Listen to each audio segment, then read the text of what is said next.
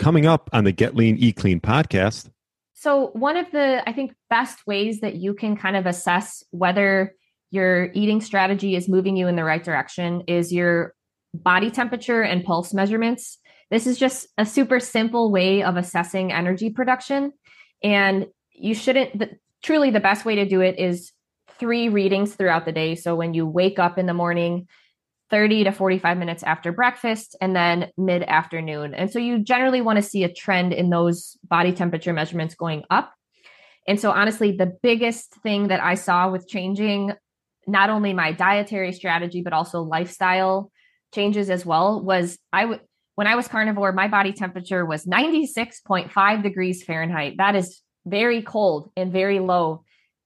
And then now my waking temperatures are low 98s, and I commonly reach like 98.6 degrees Fahrenheit.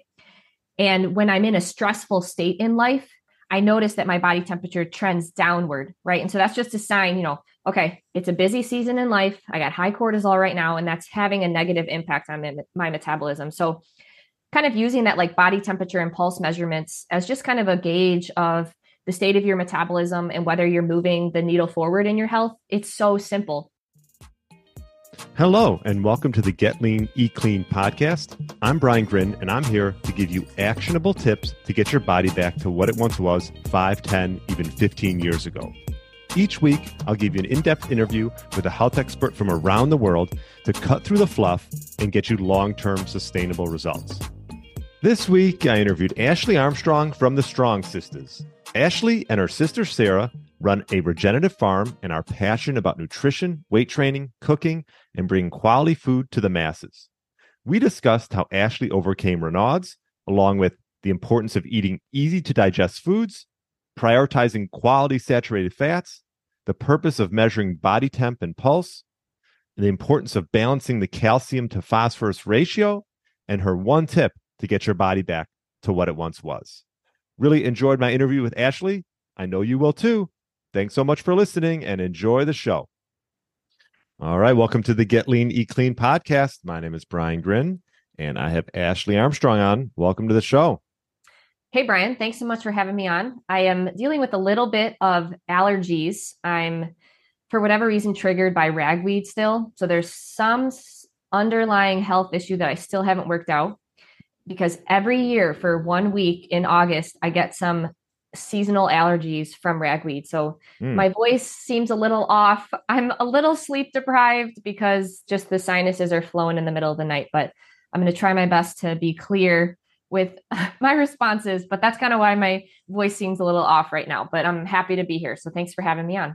Yeah. Thanks for coming on. I'm a listener of your podcast, Rooted in Resilience, that you and your sister started, not too long ago? Yeah, we did a season 1. And so now we're in between season 1 and season 2, and we just have so much going on with starting our new business and the farm. And so we're taking a pause on podcast recordings, but we will jump back in season 2 this fall once we kind of get this new business up and running.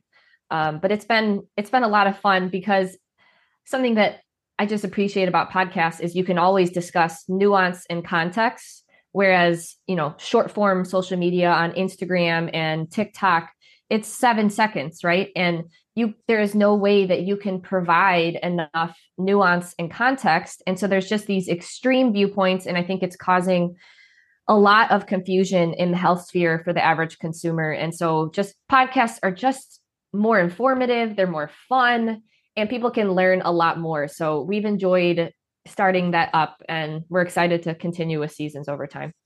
Yeah. And I noticed is the new business this Angel Acres? Is that the new one, or is that something else? Okay. No. So we have our Strong Sistas business, and then we have our farm, Angel Acres, but we're starting a new farm cooperative, and it's called Nourish.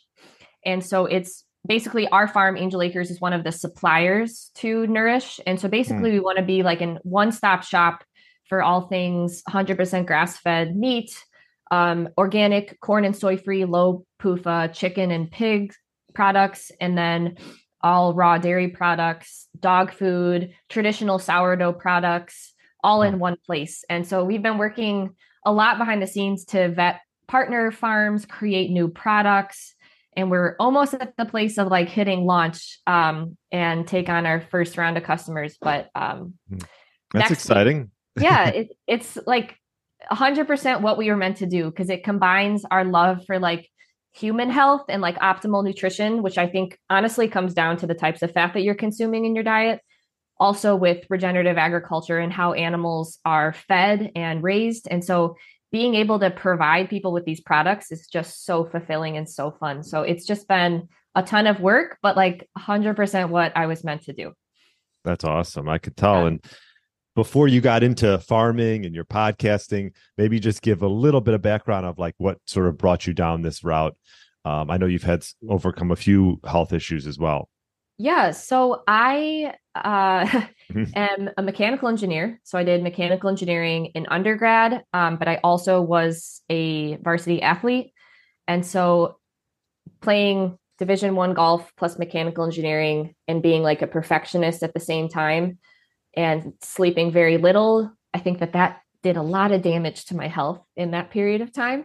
And then I just decided to keep going on that education path and go to grad school and get a PhD in mechanical engineering. And so finally, this just like extremism of all the bad things I've done for my health growing up, especially in that really important adolescent period, all of that caught up to me at an early age.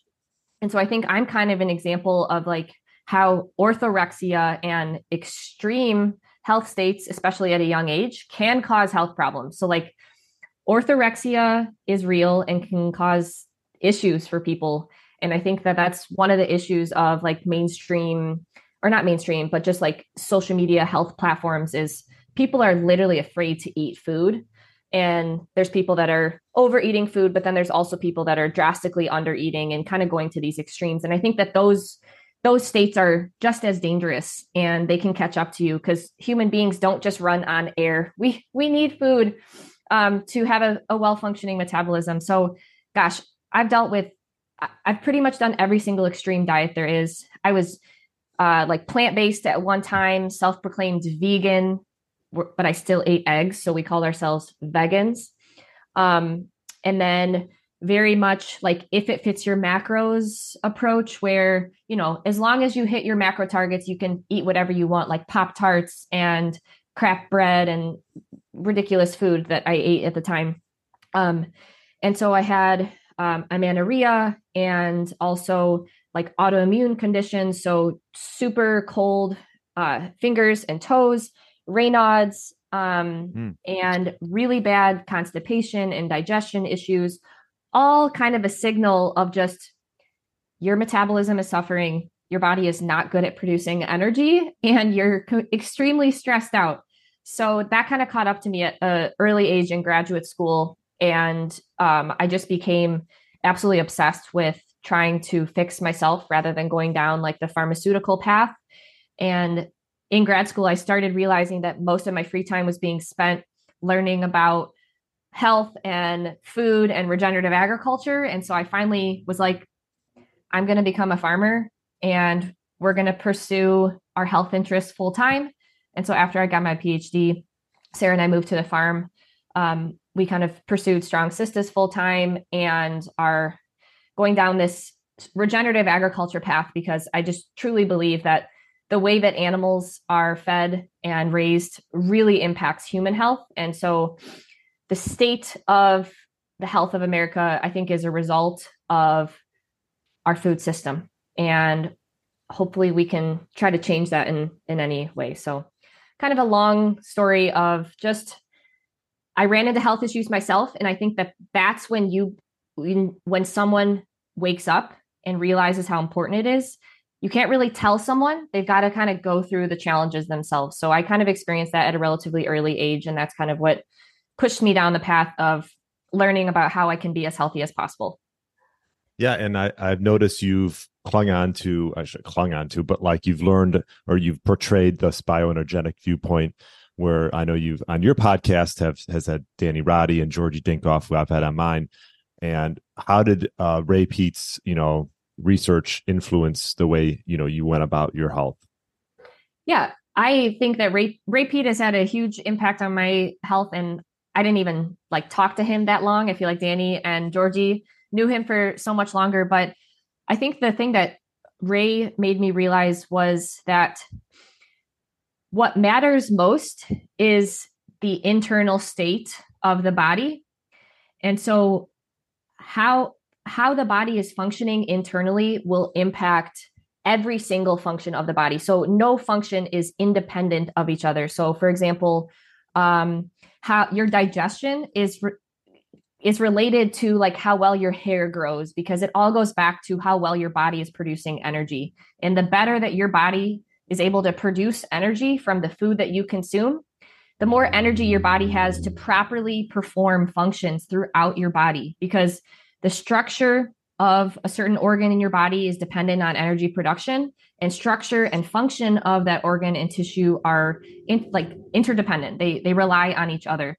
And so I think that was the most eye-opening thing, is like, oh, the better you are at producing energy, the more energy your body will have. And so then you can just function better.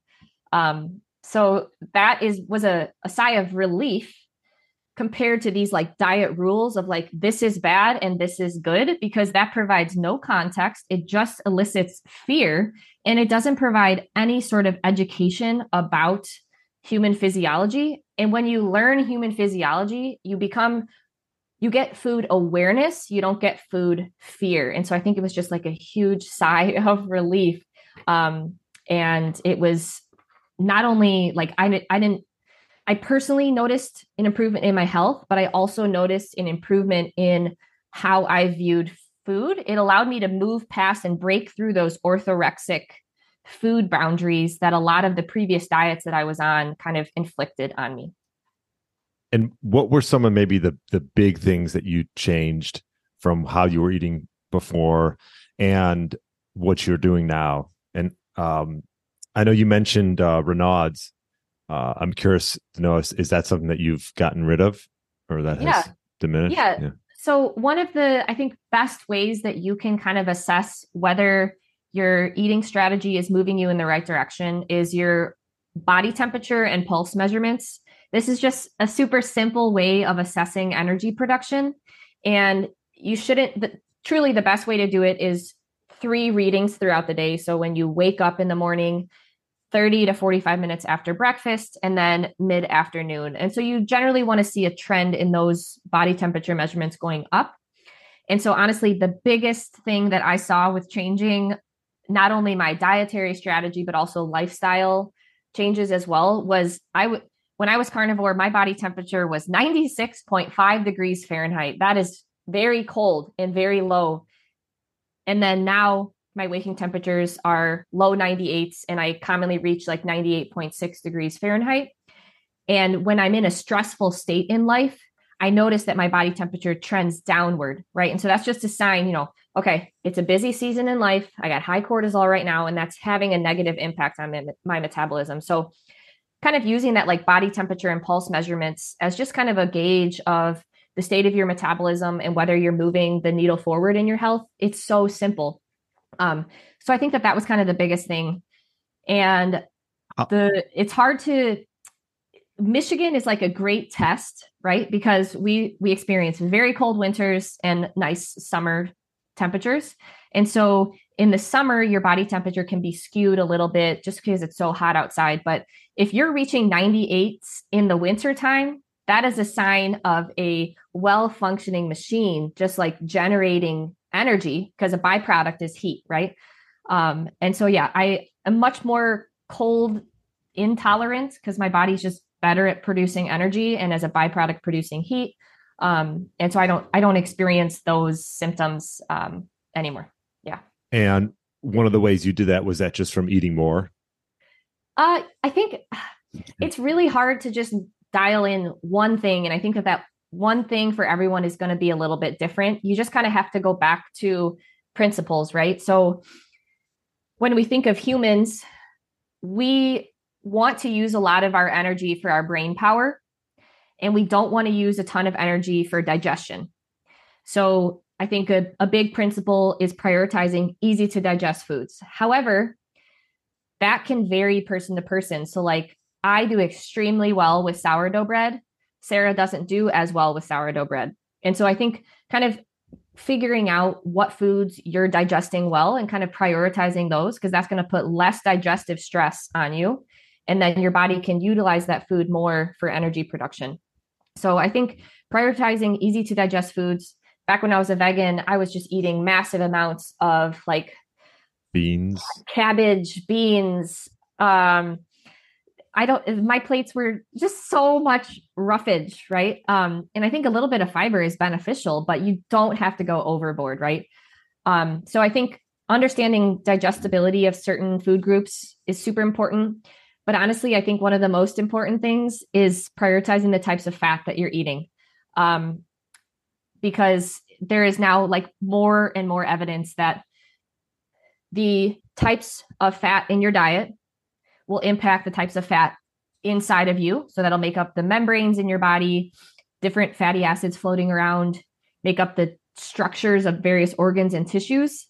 And that plays a huge role on just creating conditions inside your body that signal various like, oh, it's hibernating or torpor season, or okay, we should burn fuel. So I think prioritizing saturated fats over polyunsaturated fats is vital.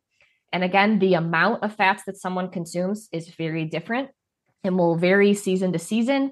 But as long as we're prioritizing more saturated fats, so ruminant animal fats like beef, lamb, dairy products, very high in saturated fats, honestly, like cocoa butter and chocolate. So prioritizing those saturated fat products and minimizing PUFA products as much as we can. I think that that's been super important for energy production as well. And then overall lifestyle, right? Like you can't expect to just push, always live in a state of cortisol. You can't kind of fight that with diet, right? You have to be able to give yourself that rest and digest and that relaxation time as well. So I think it's a combination of experimenting with your diet and prioritizing easy to digest and saturated fats, and then also making sure that your lifestyle isn't negatively contributing to your health, adding extreme amounts of cortisol and stress to an already stressful environment. How long were you carnivore for? Maybe a year and a half, something like that. And I think that it was a beneficial stage for me because, gosh, I prioritize ruminant animals. And so I became very saturated in that time. And so I think that was beneficial, right? And I also got rid of all of these foods that could have been serving as digestive issues. So there were a number of benefits to that. But I also combined it with a lot of fasting. And so I think that maybe if I would have done more like 3 or 4 meals a day, didn't fast, maybe I wouldn't have ran into health issues as soon as I did. But there were signs that my metabolism was slowing. My hair started to thin. And my hormones weren't great. And also my body temperature. That was, I think, the most eye-opening thing when I learned about Peat and I took my body temperature. I was like, wow, that's crazy. Yeah, I know it's such a simple thing that people can do. Yeah. The body temperature and the pulse. And so you do that 3 times a day. Do you do that anymore, or that you just did that in the beginning? So I think that I understand why it's hard for people to do, because it is very time consuming. Especially if you want to do it properly, you technically need to sit there with a thermometer in your mouth for like 3 to 5 minutes.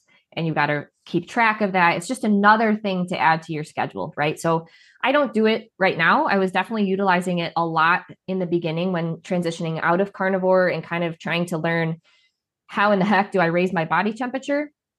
And so I don't use it right now, but I think that it's a very useful tool for someone who is experiencing health issues right now. It's a very simple way to see if what you're doing right now and the changes that you're making, if they're actually moving the needle forward in your health. They provide you a very clear yes or no, because if your body temperature is trending downwards, that's not a good sign. If it's trending upwards, then keep going. And so since then, now you guys have your own farm with how many animals do you have on that farm? So we now have 1,000 layer birds. So birds that are producing eggs. We have 70 lamb, 2 cows, 10 pigs, and then 100 meat birds. So chickens that are raised for meat, and those live in the trees. So we have quite a lot of moving parts here at the farm. And then we have 4 guard dogs and 3 house dogs. So we Oh have my God. a lot of animals. Yeah. And so the guard dogs, they're just keeping what's their job? They are incredible creatures. So they're a blend of Great Pyrenees and Anatolian Shepherd. And we've done zero training. It's just natural instincts. And so, for example, if I'm sitting with one of the guard dogs, Cooper, in the field and he sees like a bird circling above us, he just goes off and starts barking at it. And then at night, I've watched him chase a large group of coyotes away. Really? It's just like innate instincts. That's just, we evolved with these dogs to like help us better herd and manage ruminant animals. And so it's just cool to kind of learn about that history of like not only guard dogs, but also herding dogs, and how like we domesticated these dogs to help us better manage, for example, large herds of sheep or things like that. So it's just in their blood, and they kind of nap during the day and then they're nocturnal and they're awake at night. So he just does his rounds and fights off any coyotes or raccoons or anything like that. That's amazing. And no training. That's pretty cool. What kind of dog? And you have to buy these. You probably have to get them somewhere special or like at a certain breeder. Yeah, we had a local farm that was selling some, and so we got one early last year, and then we got another one, and then they had a litter of puppies. So we bought 2, and then we had a litter of 11 puppies and kept 2 of those. But yeah, it's Great Pyrenees and Anatolian Shepherd. Both of those breeds are really great. I personally love the combination of them. They're big dogs, huh? Yes. Yes. Yeah. They're fighting off herds of coyotes. Very big. Yeah. Well, what are some of the sort of the high level big, let's say someone's maybe feel like, I don't know. I think like you talk about, a lot of people do undereat.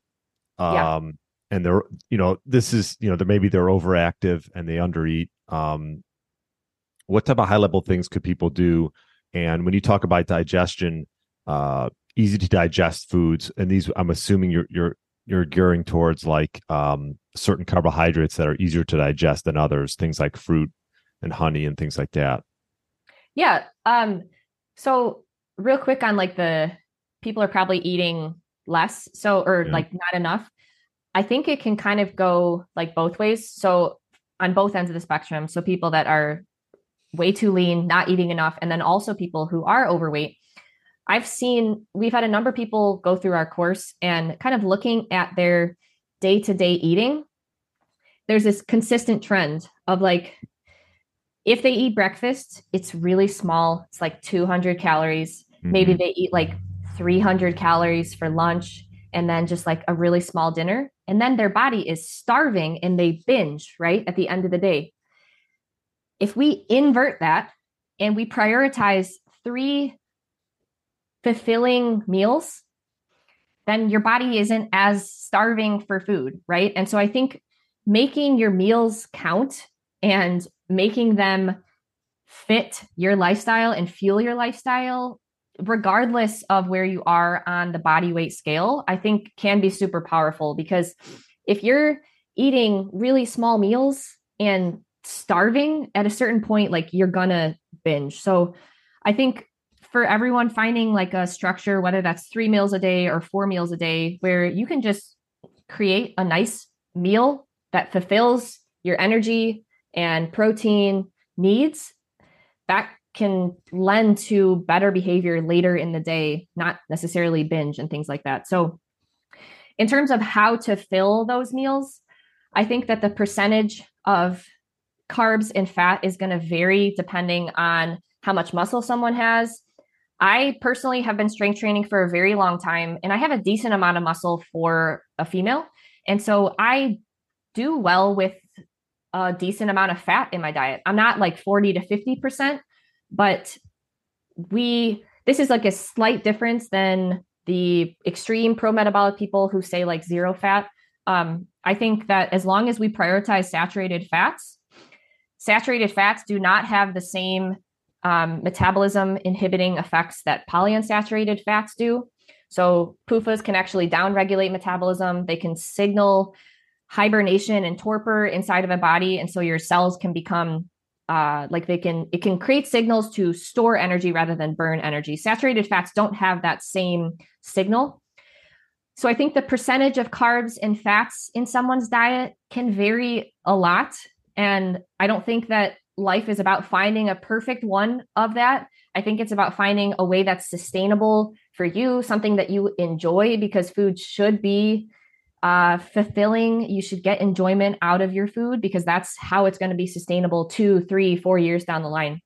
And so for those carbohydrates, I think it can be a blend of sucrose sources, so in-season fruits, raw honey, maple syrup, even some organic cane sugar, and then also with properly prepared starches. So starches have been a part of our ancestors' diet for a very long time, but not in the way that average Americans consume them now. So if we take a look at like ancestral trends, you've got sourdough bread where the wheat is long fermented to break down those anti-nutrients, to improve the digestibility, to break down that gluten.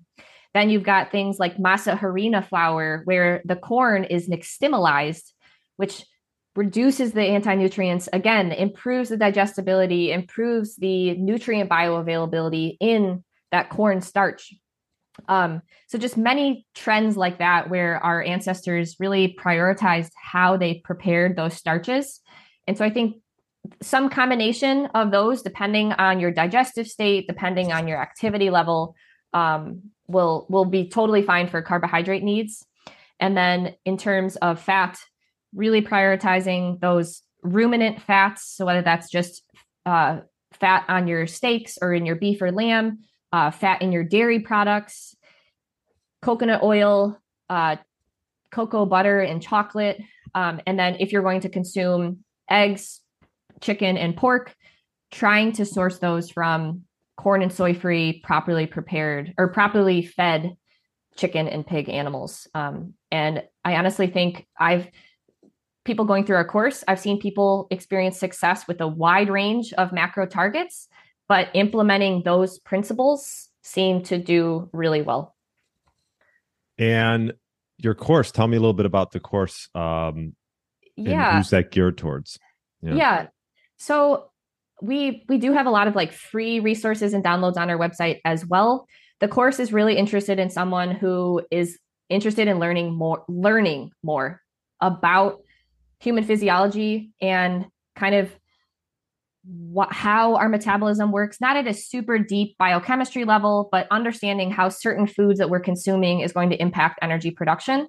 And kind of the biggest thing we see from people coming out of the course is just letting go of food fears, letting go of this dogmatic thinking about food, and instead moving forward with food awareness and enjoyment of food and a better understanding of how to properly fuel themselves while also enjoying food and not living in this orthorexic state. So it's kind of like a collection of all the mistakes that we've made. Yeah. Yeah. And you've talked about it a few times on your Instagram and on this course as far as a calcium to phosphorus ratio. Maybe explain that just a bit. Yeah. It's funny one of my favorite activities is reading literature and going in Google Scholar, and like, I don't know, you go on these rabbit holes of like one study leads to another study leads to another study.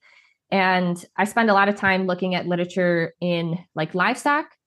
And for example, in dog nutrition studies, in goat nutrition studies, there's just well documented of like calcium to phosphorus ratio is very important. And you really got to make sure that calcium to phosphorus ratio is balanced.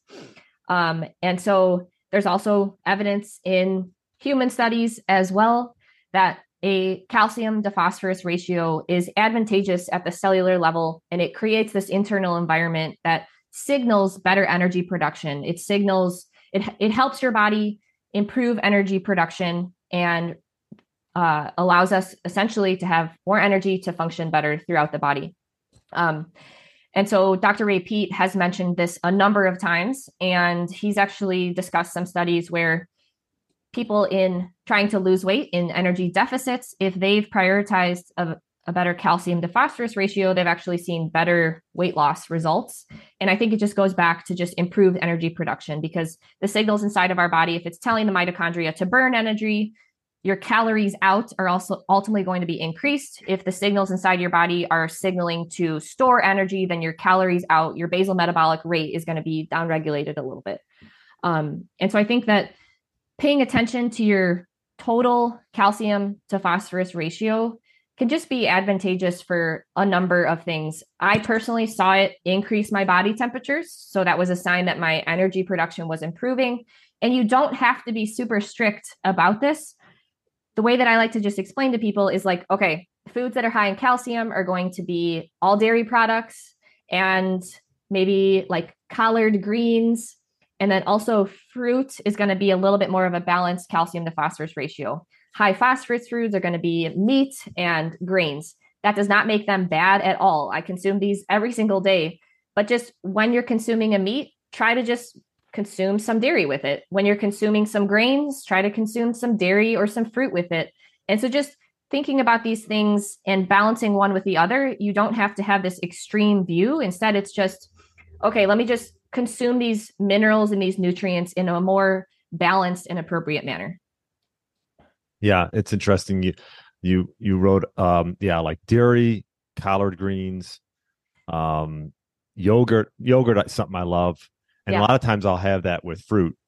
And then you mentioned to balance those out, meat, organs, eggs, seafood, grains. I'm not a big grain. I don't know. You probably make your own bread and things like that. Yeah. So I could see that. I noticed you make a lot of different things. So, like one of them that I'd like to learn is the yogurt would be cool. That seems like it could be time consuming. And ice cream. Yes. Ice cream is a superfood. Ice cream is a superfood. It absolutely is. I think we've just like modern industrialization of our food system has food quality has gone down, cost of food's gone down, production has gone up at the consequence of our health, right? And so if we just go back to 100, 150 years ago, how they were making these food products, like we'd be in much better health. And back in the day, ice cream was just traditionally some raw cream, raw yolks, some sort of sugar source, and like syrup maybe, and then that's the beauty. And now there's all these gums and high fructose corn syrup. They probably find a way to sneak vegetable oil in there some way, carrageenan, all of these like compounds that are negatively contributing to health inside of our body, causing gut disruption, opening up the permeability of our gut walls. The food system is a nightmare. It's a mess. Yeah. So when in doubt, the best thing someone can do for themselves is to learn how to cook their own meals. If you cook 95% of your food, 90 to 95% of your meals, I guarantee you're going to be in better health than if you were eating out more often. Totally agree. I mean, my wife and I try to cook every meal at home. Yeah. And I would say 9 out of 10 we're probably at. So I noticed you do some cold plunging. Do you still do that? I do not do cold plunging. Okay. So this is where Sarah and I differ. Yeah. Because I know that's not maybe a pro-metabolic thing to do. I do enjoy doing it every once in a while though. That's Sarah too. She'll do it once every 2 months, maybe. It's not like a daily thing. I mean, if someone were to bring me to a lake or a river and said, like, let's jump in, sure. Like that's fun. But I think that it has become this orthorexic thing again, right? And people are looking for these shortcuts on how to lose fat. And they think that, doing a cold plunge is going to somehow impact, I don't know. I don't even know what the messaging is these days. It's going to impact your leptin signaling and brown fat versus white fat. And it's just like, just master the basics first. Like, don't get lost in the minors. Don't get lost there. And I think that it's just, again, one of those fads. I like to point to the literature that supports that ice baths after workouts negatively inhibit muscle For hypertrophy sure. and muscle growth. For sure. And I think that that's a huge thing because most of America is under muscled, right? And if we're doing something that's negatively going to inhibit muscle regrowth, I don't think that's a good thing. If it helps someone temporarily reduce inflammation so that they can better move throughout their day, I'm not going to tell you to stop, right? Like Right. if you are seeing significant benefits from it, great. But if your body temperature trends are going downwards after continuous ice baths, I don't think that that's going to lend you well a year later. So pay attention to your body temperature and pulse measurements. Are you able to maintain your weight while eating the same amount of food? Or are you seeing that you have to reduce your food to combat this excess stress and potentially downregulate metabolism? If it's helping you with pain, if it's helping you move better, I'm not here to tell you to stop doing that. But I think we really need to let go of trying to find these shortcuts to health. When in reality, if someone were to get 8 to 10,000 steps a day, strength train 3 times a week, sleep 8 hours a night, and cook most of their food, that's going to elicit benefits. There's not going to be shortcuts that you can try to overcome by these other potential trends. Yeah, completely agree. I mean, you got to focus on sort of the big levers, the things that'll really help. Like you mentioned, managing stress, sleeping well, resistance training, going for walks, getting outside, getting some sunlight. Yes, absolutely. 100%. I co-plunge usually on off days. Okay. So just as a recovery tool. Okay. So I enjoy doing it every once in a while. What about raw milk? There's a farm. I know you're originally from Illinois, not too far from where I'm at, but there's one 45 minutes west, and I think it's in Dundee. And I've gotten raw milk from them before. What are your thoughts on raw milk? I think that raw milk is a superfood, right? So pasteurization was just relatively recently invented. And prior to that, so prior to the early 1900s, we've been consuming milk straight from the teats for millennia, right? And whether that was just straight drinking the milk or if it was fermenting the milk because we didn't have refrigeration and it was turned into cheese or cottage cheese or buttermilk or things like that. That has been a part of our culture and tradition for a very, very long time. And I think one of the things that is a problem with pasteurized conventional milk is a few things. But first is that a lot of it is fortified with synthetic vitamins, and those vitamins can have certain carriers and compounds in them.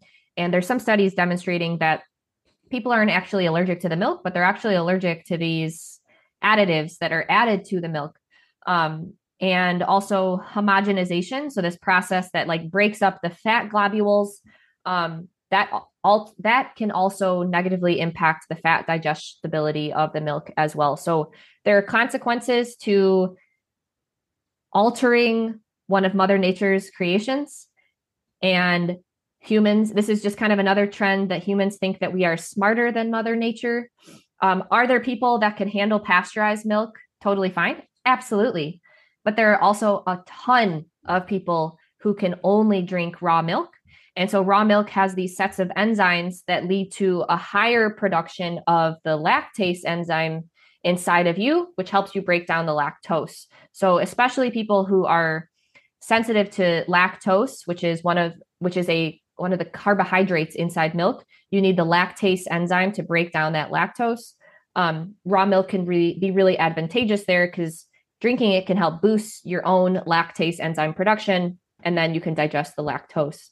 I also think that it gives you an opportunity to directly support farmers. And that is probably one of my biggest passions, is not supporting the centralized food system, because large, big agriculture companies are making a ton of money and small farmers are making 7 cents for every dollar sold at the grocery store.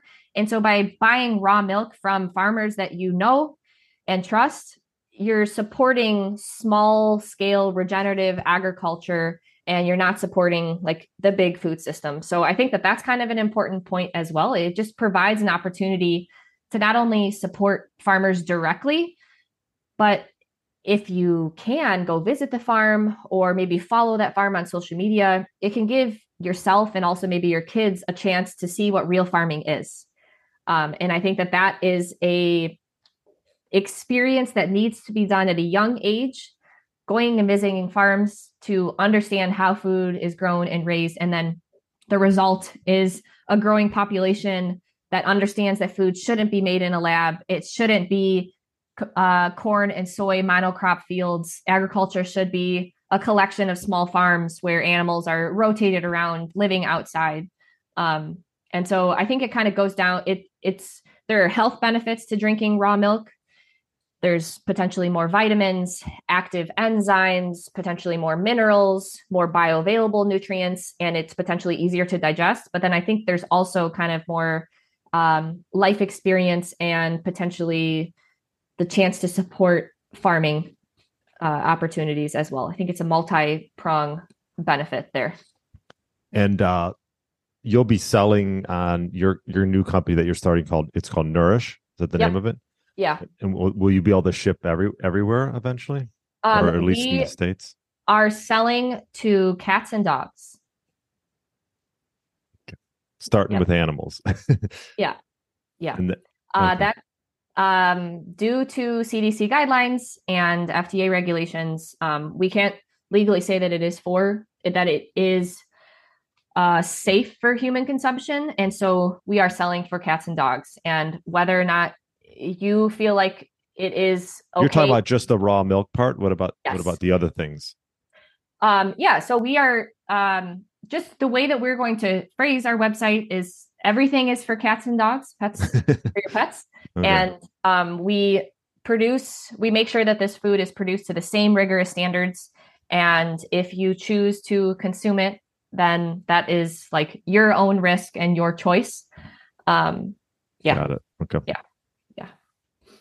But I think that it not only raw milk, but then also like raw cheese as well. I think that people can digest that a lot better. And the reason being is raw cheese is typically created and produced in using traditional practices, whereas a lot of like potentially pasteurized cheese, there's a lot of shortcuts. There's a lot of weird additives, gums, flavorings, colorings, agents that are added to those cheeses. And so again, just another centralized, industrialized food product that should be a superfood food, but it can potentially cause digestive issues for people because of all these additives and weird fillers that weren't there 100 years ago. You mentioned you had the autoimmune called Raynaud's, right? Yeah. And that's when your fingers sort of, or your fingers or hands, or your toes, I guess, get really cold and turn white. Is that right? Is that the main? If you think about it in terms of like a systemic level energy production, if your body is not producing adequate energy to serve all of the organs and tissues in your body, what area is it going to prioritize keeping warm? The inside of your body. Yeah. This central organ system, right? So your organs function best when they are at 98.6 degrees Fahrenheit. And so keeping that midsection warm is going to be your body's main priority to keep you alive. It is not a high priority to make your fingers and your toes warm. So it's not going to divert energy and precious resources out to your end ligaments. Yeah. Got it. And so you increased your body temperature over time? Would you say that's a combination of the foods you ate and the amount? Oh, yeah. Yeah. Okay. I was definitely on the side of not eating enough. Okay. And unfortunately, that happened to me at a very young age, like age 15. I wasn't eating enough. And so my growth development during adolescence was definitely jeopardized. I think I would have been better off if I overate at that time, giving my body the signal of abundance, and it had the energy to do the proper hormone production and things like that. But yeah, so from a young age, I don't think that I was fueling myself enough. And an underfueled organism is not going to function optimally. That is just a straight fact. Like if you were to compare two organisms, one underfed and then another one fed an abundance of good energy, the one that has more, like essentially your food is going to be broken down like it's electrons to produce energy, that organism is going to function better in the end because it has more energy to run all of the functions needed. Okay, this is great. And so your big next project, Nourish, we'll look out for that. Yeah. One of the questions I typically ask, and you've probably answered it a few times, but if you were going to give someone a tip to perhaps get their body back to what it once was 10, 15 years ago, what one tip would you give that individual? Ooh. Okay, this is hard, but I think that cooking your meals, I truly think that it comes down to that. There is no way that you can be healthy and be in control of your health if your food is in the hands of a restaurant or some fast food chain. I think that prioritizing cooking your meals at home is base level number one. I don't think that health can be changed. So like if you're thriving and you're eating out a ton, you keep doing you. But if you're struggling with your health, if you're not happy with your body composition and you're eating out a lot, step one is to prepare your food at home. Yeah. Yeah, totally agree. Yeah. Well, this is great. Best place for people to find you and your sister, the Strong Sistas? Yeah. So we have 2 Instagram accounts at strong.sistas. And then our farm has an Instagram account as well. It's at angel__acres. And then armstrongsisters.com is our website, and that'll have links to everything else as well. It'll have links to Nourish and our farm. And we have our Nourish Food Cooperative, which is essentially going to be like direct to consumer, like delivering food directly to your door, doing all that vetting for you. But then we're also going to be introducing agro-tourism at our farm. And so if you're interested in, a day in the life on the farm, our Airbnb on our wedding barn should be opening in October of this year, maybe November. That's the goal. So be on the lookout for that as well. How far are you from Chicago? Yeah, we should get you here. We are probably, if you take the Skyway, probably 2 hours, 2 hours, 15 minutes. Oh, but you're north of the city. So maybe 2.5, depending on that's not bad. Yeah. Yeah. Maybe so interested in trying some raw goat milk straight from the goat teats, doing some farm chores. Yeah. Yeah. My wife would be great at that. You can put her to work. I'll just hang out. That's great. Yeah. Yeah. Awesome. Well, Ashley, this was fun. I appreciate you coming on. And also we'll check out, if you haven't checked out their podcast, Rooted in Resilience, which I know you're going to start recording up again soon. So a lot of stuff going on. Yes. But thanks again so much for coming on. And we'll put all the links in the show notes so people can find you. Yeah. Thanks for having me on. Appreciate it. No problem.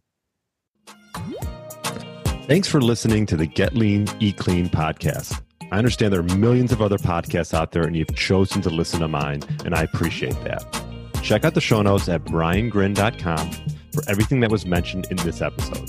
Feel free to subscribe to the podcast and share it with a friend or family member that's looking to get their body back to what it once was. Thanks again and have a great day.